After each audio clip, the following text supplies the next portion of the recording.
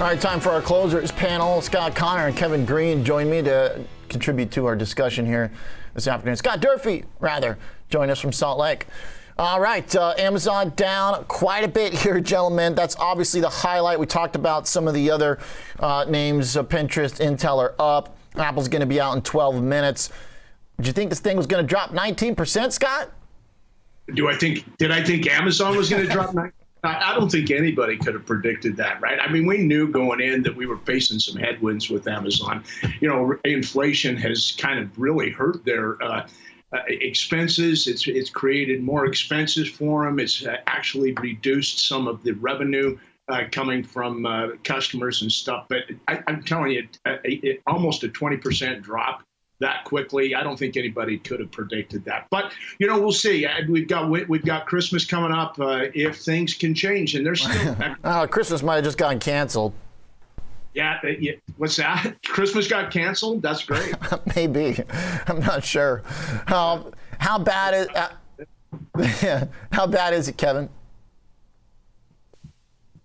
Obviously the stock moving down 19% is obviously pretty bad here, but I think it's actually the best thing for the market. Seeing all of these stocks, these high flyers that are starting to come to the realization of what the economy is actually going through and what the consumer is going through at this point in time. So I think this is actually really, really healthy. And the reason why I say this though, Oliver, if you look at just the VIX futures right now, they're not even fazed by this. You're talking about a stock that just moved down almost 15%, maybe even more than that. And the VIX futures are saying, oh, okay. And this is a mega cap name. So that is actually very healthy. And when you look at some of the other indices out there, like the small caps, once again, they are thriving. So we might be in a situation where some of that froth in the market gets out. People are starting to invest in companies, not just ETFs. They're investing in individual stocks. They're looking at industrials. They're looking at consumer staples. They're looking at some of these other defensive in nature type of sectors. And we might be able to see a little bit of a bounce in those small caps. Now, it doesn't last that long. Usually when we do see this type of rotation, it may last for 4 months to 6 months. And then typically the small caps crash pretty hard. And that's when the large caps start to move right back up. But I do believe that this is actually healthy, especially with that move in the 10-year, as you were kind of noting. I would say probably by tomorrow, I'm not trying to make a prediction, but by tomorrow, the cash 3-month, 10-year should be inverted. I know the forward contracts are inverted, but the cash market hasn't inverted yet. It actually got really close. It was only like 7 basis points after the news that came out from Amazon here. So yeah, I think that's good. I think it's a healthy move. A little bit into bonds. Clearing of the froth, I guess, a productive thing, Scott Durfee, or does it just give us even fewer things to hold on to if inflation comes in hot tomorrow? Well, maybe kind of both, right? It's definitely healthy, but maybe it's healthy that we have fewer things to hold on to with the inflation numbers coming in tomorrow as well. I really do agree with Kevin on this. It is healthy for the overall economy, not necessarily healthy for Amazon or its shareholders right now, or the other stocks that may be suffering along with them. But we do need to have some of these things take place. We still have a lot to work through in terms of the inflation narrative. I don't think that this is going to pivot. I don't think that it's going to change anything but maybe their rhetoric around how they're going to be approaching their next moves coming in November. But we do need to go through some of this settling of the dust, so to speak, as we go through the market before it gets completely healthy again. Do you think this tells us anything about Apple, guys? Kevin first. Do you think? We only got to wait 8 minutes, but.